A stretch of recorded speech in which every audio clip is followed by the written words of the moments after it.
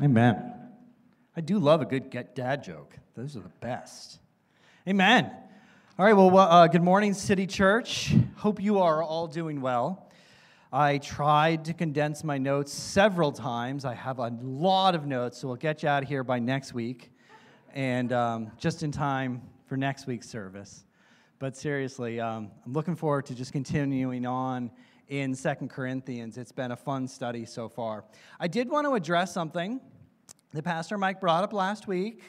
I love Pastor Mike, but I just want a point of clarity out here since he brought me up during his message. I don't necessarily enjoy talking about politics. I will talk about politics with you if that's something that you're interested in. The Apostle Paul said that he would become all things to all men, so that by all means he might save some.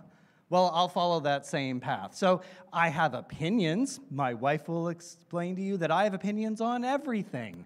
I do. As much as possible, I try to bring those back to the kingdom, back to the Word. And that's where my political thoughts lie, is as best as I've been able to line up the Word with whatever that situation is that's going on, or science, or education, or parenting, or money, or. I have lots of opinions. So anyway, just wanted to say that in case you're one of those people that's like, ooh, I love talking about politics. No, if you come to talk to me about politics, I'm going to talk to you about Jesus and the kingdom. And sorry, Jess, I'm throwing your stuff all over the floor. All right, amen. Having gotten that out of the way, let's dive into to this week's message, and let's pray. So, Heavenly Father, we bless you. We thank you. We love you. We exalt you, Jesus. We pray for that lion that's in our lungs to come forth, Lord God. We pray, Jesus, that you would be here with us, and we know according to your word you are. And we pray, Lord, this morning that we would just draw closer to you. In that area of our lives where we're far from you, we pray that we would be in a growing relationship with you today. So we bless you, and we love you. And in your name, we pray. Amen. All right. So a couple things that I just wanted to kind of lay down foundationally as I was preparing for this word. I was thinking about the fact that when I read my Bible, I read it two different ways. Sometimes I read my Bible and I'm just reading it for refreshing. I'm just kind of reading it like I'd read any other book. I'm just kind of reading and enjoying it. It's like a dip in a pool on a hot summer day. You know, the world has been difficult, the week's been long and hard, and I just kind of dive into the Bible and just kind of let it wash over me. There are other times when I read my Bible and I'm studying, and I'm really letting it truly wash me. I'm letting the Word dig out the dirt that's in my heart. I'm letting the Word really be applied to me, and I'm trying to figure out really what those words mean, because when I'm reading it just for refreshing, I kind of gloss over them. I'm familiar with that word, and I don't really think about it. And so in preparing for a message, usually I'll spend more time in that study mode, where I'm saying, oh, I know what that word means, but what does it really mean? Like, if you asked me to define that word, could I really define that word? Because I got to know what that word means if we're going to talk about that on Sunday morning. But I just want to encourage you in that. In your reading, spend some time just letting the Word just be like a cool a lake on a summer day, or a pool or a pond on a summer day, and other times really dig in there, all right? Having said that, I want to give you just a little bit of background, because here in 2 Corinthians 8, there's a reason for why the Apostle Paul is writing about this particular situation to the church in Corinth. The church in Judea, the Judean saints, had been going through a famine, and they'd been going through a famine for a while at this point. And so the churches in Macedonia, the Apostle Paul had asked them to gather together an offering to bring together that he could bring back to the saints in Judea because of the famine that they were experiencing. And so it's important to understand that that's the backdrop of what he's talking about here in this chapter. And in so doing, he has told other people about the generosity of the church in Corinth, and he's told other people about the generosity of the churches in Macedonia. In chapter 8, verses 24, he says, "Therefore show to them and before the churches the proof of your love and our boasting on your behalf." He's like, listen, I've been telling everybody all around this region just how giving you are, just how generous you are. So, live up to that, man, because that's what I've been telling everybody about you, all right? And so he starts chapter 8, verse 1, and he says, moreover, brethren, we make known to you the grace of God bestowed upon the churches of Macedonia. And that word grace jumps off the page to me. When I was praying for this year, the Lord dropped two words in my heart, grace and peace. And those became the words that I just started thinking about this year. I was praying about that in late December and early January. I was reading my scripture with those as a lens, that every time I read a verse, I would think about grace and I'd think about peace. And at first, I didn't make the connection that's how the Apostle Paul starts almost every one of his letters. Grace and peace to you, blah, blah, blah, blah, blah, blah, right? On and on. And that's how he starts off Corinthians as well. 2 Corinthians, he says, grace and peace to you from God our Father and the Lord Jesus Christ. And it could just be that's just a general salutation, way of saying hello at the beginning of a letter. But we know from 2 Timothy 3:16 that all Scripture is inspired by God and is useful for correction, reproof, training in righteousness, that the man of God may be thoroughly equipped for every good work. So it's not just a salutation that we can throw off to the side. In fact, the grace and peace is this recurring theme that goes on and on and on throughout the Scripture, throughout 2 Corinthians. And so we have this beginning again. 2 Corinthians chapter 8, moreover, brethren, we make known to you the grace which God bestowed on the churches of Macedonia. You may recall that chapter 6, 2 weeks ago, also started off with grace. The Apostle Paul wrote, we then as workers together with him also plead with you not to receive the grace of God in vain. Not to receive the grace of God in vain. And I don't know, I remember that week, because Tony actually in his opening, in his MC work that day, had said, to receive something, you got to be open. You got to be ready to receive. You've got to be emotionally and physically and mentally prepared. You have to have open hands, because if your hands are already full and I throw you a football, you can't receive that thing because you're already closed off. You're already full. And so the Apostle Paul back in chapter 6 said, listen, don't receive in vain the grace that God has given to you. And here in chapter 8, he's now giving us an example of a people who received the grace of God and put it to work in their lives and changed their very lives. They changed their futures because they received the grace of God, not in vain, but with purpose and with hope and with joy. That's what he's getting at here in chapter 8. And so I have a question for us. Of course, am I open? Are you open? Hebrews 11:6 says, but without faith, it is impossible to please him. For he who comes to God must believe that he is, and that he's a rewarder of those who diligently seek him. So are you open today to receive from God? Are you open today to receive that grace that God has for you in your life, in your situation? Faith comes by hearing, and hearing by the word of God. There's no substitute for time in our Bibles. There's no substitute for time letting that word wash over us and to wash us. So let's be positioned to receive this morning. Let's be positioned in our hearts for that grace, believing that God is and that he rewards. And I don't know, again, if you remember, but chapter 4, we were talking about how there's a God of this age who blinds our eyes to the things of the Spirit, who blinds our eyes to the things of the kingdom. Let's not give him space this morning to blind our eyes to what God would do in City Church and in the Capital District. Let's pull down those strongholds. Let's cast down those arguments. Let's pull down every high and lofty thing that exalts itself against the knowledge of Jesus. Amen? All right. So, we do not want to receive in vain that grace of God. If Michelle gave me a gift, beautifully wrapped, beautiful bow on it, nice little note and card on there, and I took that gift from my wife, Michelle, and I stuck it on a shelf unopened, I've received that gift in vain. It profits me nothing. It's sitting there. That gift of God is there. And so the Apostle Paul says that this grace is upon the church in Macedonia. That's ancient Greece, right? Just in your mind. So what is this thing we call grace? You know, I've heard grace defined as that unmerited favor of God, that favor that we can't earn. Okay, that's kind of helpful, I guess. I've heard that we can be under grace rather than under the law of God. Okay, that's kind of helpful.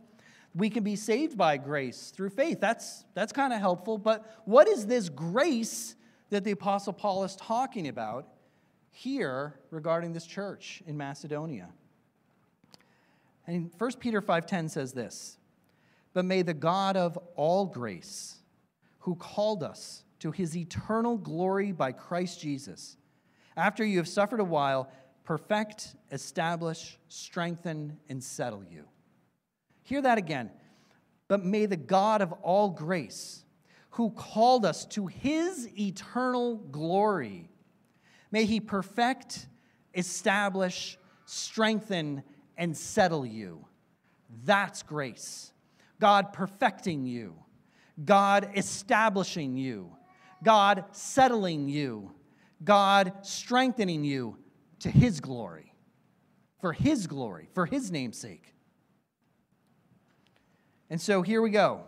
"Moreover, brethren," so now we're in chapter 8, verses 1 and 2.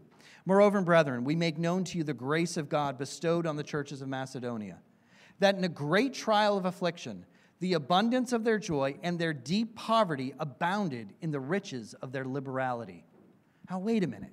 He's talking about these churches in Macedonia who, because of their joy, because of the grace put upon them by God, and because of their joy in that grace, they gave. And not only did they give very freely, these were churches that were impoverished. These were churches that were living in deep poverty. In Judges chapter 6, we learn about Gideon, and there he says that the children of Israel were impoverished because the Midianites would come in, and they would burn their crops, and they would kill their animals, and they would take their treasure back with them. And the children of Israel were living in caves and living amongst the rocks. They were impoverished. Poverty is more than simply lacking stuff. Poverty is deeper than simply lacking sustenance. Poverty is a situation in which you cannot get out of that situation on your own. It is a cycle that perpetuates itself again and again and again and again. You require something from somewhere else to get out of an impoverished situation. And so here we have these churches in Macedonia that were living in deep poverty. And yet, because of the grace of God, they were able to give with all liberality. That's amazing. That is absolutely astounding. Theodore Dalrymple is a British psychologist. And he wrote a collection of essays that were gathered together into a book called Life at the Bottom. And in it, he talks about his 50-year career working with what he calls the underclass of England, the poor of England. He writes about poverty existing far beyond physical goods or physical needs unmet, but that rather it's a condition of the soul. And it presents itself in a number of different ways. He says it presents itself in hopelessness and fear. This idea that it could never get better. Life will never change. This is always the way it will be. Or fear that no matter what happens, that other shoe is always going to drop. There's no way that it's ever going to change. Something is always going to go wrong. He talks about it being a situation of isolation, an inability to communicate, even with our own hearts, to truly understand what's going on inside of us. He talks about poverty expressing itself as a lack of skills and a lack of education within the community. That there's not even someone in your circle of influence you can go to say, show me how to do that thing. That the poverty is so deep, the lack is so significant. He talks about poverty expressing itself in lack of motivation and in faithlessness, not showing up to work, not cleaning up the mess that's around us, that somebody else will take care of that. And if they don't, oh well, I'll just live in it. He talks about poverty expressing itself in broken relationships and abandonment and in a self-centered lifestyle. And so he would have these doctors from other countries who would come to spend time in his hospital, to train in his hospital. And they would come, and at first they'd be amazed at England, that everyone had a place to live, that everyone had food, that everyone had free medical care. And they would think, you guys have done it. You've accomplished everything. This is amazing. And in a short while, they would see that the people that they were working with weren't grateful for anything, that they were isolated and alone, that they didn't even have strong family relationships. They would eat alone in front of the television instead of having a conversation with one another. They wouldn't even wait for their spouse to come home to eat. They'd just eat on their own. That the kids were eating prepackaged, expensive foods, even though just down the street is a market where the people from their home countries were going and buying fresh produce and having a communal meal together. And they quickly realized that although it seemed like England had so much more, in reality, their poverty was so much deeper than the people that they had left behind to come and train. Poverty is not simply a lack of stuff. It's not simply needs unmet. It is moral and social. It's deeper. And so here's these churches in Macedonia that he said, listen, they were in deep poverty, yet they gave with all liberality. And we go to verses 3 and 4, it says this, "For I bear witness that according to their ability, yes, and beyond their ability, they were freely willing, imploring us with much urgency that we would receive the gift and the fellowship of the ministering to the saints." Did you catch that? They gave with their ability and beyond their ability. Something happened in these churches that were deeply impoverished, where they were able to give beyond their ability. In verse 12, the Apostle Paul, same chapter, he says, "For if there's first a willing mind, it is accepted according to what one has, not according to what one does not have." See, I can be willing to give $1 million, and I'd love to be able to write City Church a check for $1 million today, but I don't have $1 million to give. So if I'm going to give to City Church today, I'm going to give according to what I know I have, not according to what I don't have, right? I can give a part of what I have. I could even be like that widow with the 2 mites who gave everything that she had. Do you remember that? She gives everything that she has. Jesus stops everything. And he says, "Hey, did you see this?" And we know in heaven, the Heavenly Father stopped everything in heaven and said, "Did you see this?" And that's great. That's wonderful. That's amazing. We could give everything we have. But these people in Macedonia went beyond that. They gave what they didn't have. They gave beyond their ability to give. That says that something happened there. A miracle happened there in these churches. When I was a kid growing up and I did sports, I have to admit I hated it when the coaches would say, "Give 110%. Because the little obnoxious snot Kevin would go, "You can't give more than 100%. 100% is everything. It's impossible to give everything." And so I would tune them out because I was an obnoxious little snot. And I didn't understand at the time that if you give 100% and then you try to give more, you'll fail. But that failure is a good thing, because that failure strengthens your muscles.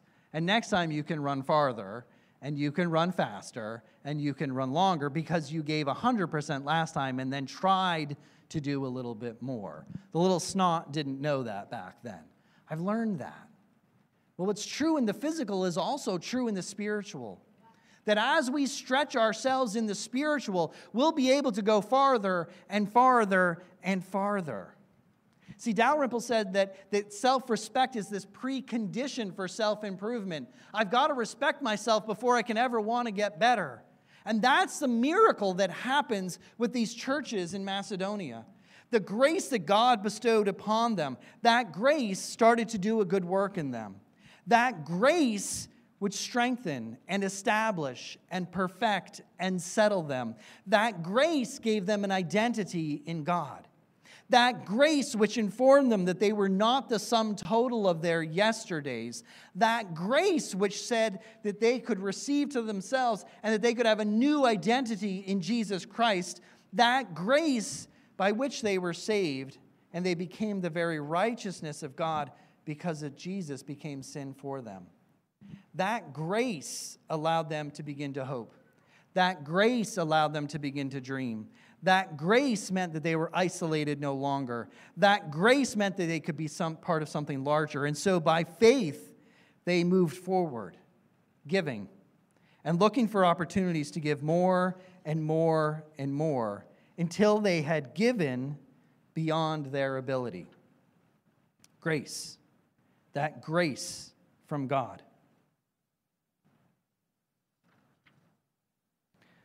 Verses 5 and 7 says this, "And not only as we had hoped, but they first gave themselves to the Lord and then to us by the will of God. So we urge Titus that as he had begun, so he would also complete this grace in you as well. But as you abound in everything, in faith, in speech, in knowledge, in all diligence, and in your love for us, see that you abound in this grace also." And I want to call your attention to where he says, "And not only as we had hoped, but they first gave themselves to the Lord, and then to us by the will of God." Because when I read that, what I hear in my heart, in my spirit, is that these were people who began to tithe. They were people who first gave to God. They first gave of the growth in their lives to his ministry there in their church, local church. They first started giving there, and then they started looking and setting aside for the church in Judea, for the saints there. They first tithed, and then they started to bring their offerings. And in so doing, they started to bring an order to their lives. They started to bring a grace into their lives that allowed them to grow what they could give. And because they were looking for the opportunities to give, they found the opportunity to give in God. But then he starts talking about the church in Corinth. And he says, "I'm sending you Titus because I want this grace that these Macedonian churches have had. I want this grace to be in you also. Because you abound in everything. You've got a lot of riches about you in Corinth. They're in deep poverty. You abound in graces. You abound in faith and in speech and in knowledge and in diligence and in love. But I want to see you abound in this grace of giving also. I don't want you to stop." And so as I look at this passage, and the rest of this chapter is going to talk a little bit about Jesus being the example for us, that though he was rich, yet he became poor, that we could become rich in him. And it's going to talk about the Apostle Paul is sending Titus to the church in Corinth, and he's sending with him another man that they can gather up this offering and bring it back to Judea. But here, where he's opening up this chapter, and he's talking about these churches in Macedonia and in Corinth, I see really three people groups, and we're gonna start to wrap it up here. So Marissa, if you want to come on back up. I see three people groups presented to us. And perhaps today you might find yourself seeing yourself in one of these people groups. And so the first of those would be the church in Corinth. Those who abound in the graces of God, but there's this one that's lacking. Verses 10 and 11, the Apostle Paul says this, "And in this I give advice. It is to your advantage not only to be doing what you began and were desiring to do a year ago, but now you must complete the doing of it. That as there was a readiness to desire it, so there also may be a completion out of what you have." Saying, listen, I'm not going to command you to bring an offering for those churches in Judea. I'm not going to command you to go and do that thing. I'm not going to say that thus saith the Lord, bring that offering to them. But if it was in your heart to do that thing, then bring it, because it'll be good for you. It'll be good for you personally to have made that commitment and taken that step forward to completion. And just as poverty isn't all about money, neither is giving all about money. I want to encourage you today that if you find yourself maybe in that first group where you're like, you know what, a lot of things in my life are going well. I've got a lot of areas of my life really handled pretty well. God's blessed me in a lot of areas of my life, but there's this one area, there's this one thing that if I really had to be honest, because I do excel in communication, right? I do excel at speech. That's what it said about the Corinthian church. If I really can assess my own heart, my own life, and I'm going to be honest with you, there is this area I'm lacking. There is this area that I have that's not there yet. This area that's not perfect, this area that's not full, this area that's not established, this area that's not settled. Well, I want to encourage you today. Let God be the author and finisher of your faith. Let Him complete that good work that He began in you. And if you haven't been exercising that area of your life, then start exercising that area of your life. If you haven't been exercising that area of your faith, then start exercising that area of your faith. Look through your word, your Bible, for verses pertaining to that, and start claiming them. Remember, way back, chapter 1, way back, 2 Corinthians chapter 1, all the promises are yes in Him and amen in Him. All the promises of God. It's what it said back when we started this study. So claim those for yourself. Don't forget they're there. Find them. And if you need help finding them, ask for help finding them. That we can see that grace in you, just as the Apostle Paul said, I'm sending you guys Timothy, that I can see this grace of giving in you. We want to see that grace grow in you. Some of us maybe look and we say, you know what, I feel like I'm more one of those saints in Judea right now. That when I look at my life, I feel more like I'm in this season of famine. I know it's just a season. I know the rains will come eventually. I know the crops will come eventually. I know the food will be there eventually. But right now, I also know I'm in a famine. I also know right now I'm in a season of my life which I'm struggling. I know that about myself. And I want to encourage you, be open. Be open to receiving today. Be open to receiving assistance from your brothers and sisters. That's gospel-centered community, church. If you find yourself in a season right now, a famine season right now, then let us know about it. Let the pastoral staff know about it. Let the church staff know about it. I can't promise you that we can meet every need, but we can't meet any need if we don't know about it. So if you're in a famine today, I encourage you, let us know. Try not to be embarrassed. It's hard. I understand that. But let me tell you this. Every one of us have been in a season of famine at one time. Every single one of us, at least one, me many times, seasons of famine. So don't let it embarrass you. If you're in a spot right now where you need help, tell us. Let's get you the help. The Apostle Paul says this. He says in verse 14, 2 Corinthians 8, he says, but by an equality, that now at this time your abundance may supply their lack, that their abundance may also supply your lack. Why? Because right now I'm doing fine, but at some point there's going to be a famine here, and I'm going to need your help to get through that season in my life. So if you're in a season of famine right now, let us know. The last people group that I see there are the other churches in Macedonia. Those people who were living in deep poverty.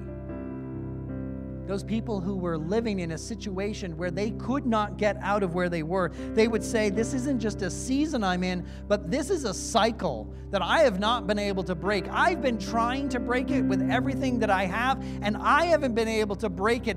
I need something else to get me through this, to break this cycle. And if that's you today, where you find yourself in a cycle of poverty, maybe it's money, but maybe it's something else. Maybe it's relational. Maybe it's educational. Maybe it's whatever. If you find yourself in that cycle of deep poverty, then understand it's okay that you can't get out of it on your own. But understand that God has the grace to get you out of that situation, to strengthen you and establish you and settle you, to get you to a place of fruitfulness in your life. And let us know, because we'll come alongside of you and we'll pray for you until, we'll believe in you until, we'll get you out of that cycle through the grace of God. Faith comes by hearing by the word of God. That we would no longer be conformed to the patterns of this world, but rather that we'd be transformed by the renewing of our minds. Romans 12:2. We can be renewed. We can be transformed. We no longer need to conform to the pattern that we found our lives in because of the grace of God. So if you're in that cycle of poverty, let us know. Let us look to become those new creatures in Christ from chapter 5 of 2 Corinthians. And remember this, that we'll overcome the world by the blood of the Lamb and by the word of our testimonies. And if for no other testimony today, then I encourage you, take the testimony of the Macedonian churches. Take their testimony today. If there's no other testimony for you to grab onto, take their testimony and say, I'll overcome my situation, because they overcame theirs. I can overcome mine. I can become a new creature in Christ. I want to encourage you guys to stand up. We're going to close out by going into some more worship. But I just want to pray over us before we launch into that next song. I just want us to start reaching out in faith. Wherever you are, if you find yourself to be in the famine today, then start crying out to God for that.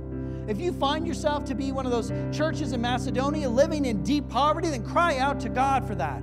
If you find yourself today to be more like the church in Corinth, then you've got just an area, one area, that you need help in, then start to cry out to God for that. Come on, let's pray. And let us therefore come boldly to the throne of grace, that we can obtain His mercy and find grace in our time of need. For my grace is sufficient to you, says the Lord. My strength is made perfect in weakness. And therefore I'll boast gladly of my infirmities. The Apostle Paul says, I consider the sufferings of this present day to be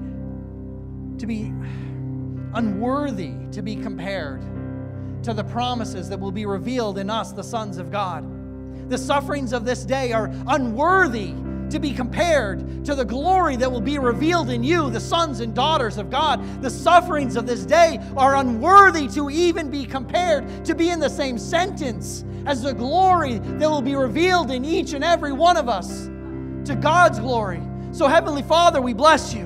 Heavenly Father, we exalt you. And today, Lord God, we receive that grace from you. Today, Lord God, we receive the grace that you poured out for City Church, for our region, for the area around 445 Pearl Street. We receive that grace today, Lord God, to see lives transformed, to see us become new creatures in you, to see us become that which we never dreamed we could be, because of the grace that you're poured out. And Lord God, today we promise we won't receive that grace in vain. We won't receive that gift in vain. But Lord God, we'll put it to work to expand your kingdom, to draw one another closer, to reconcile relationships with one another, and reconcile our relationship with you.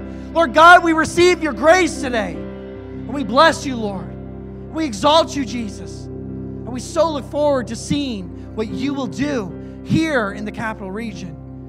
We love you, Jesus. Amen.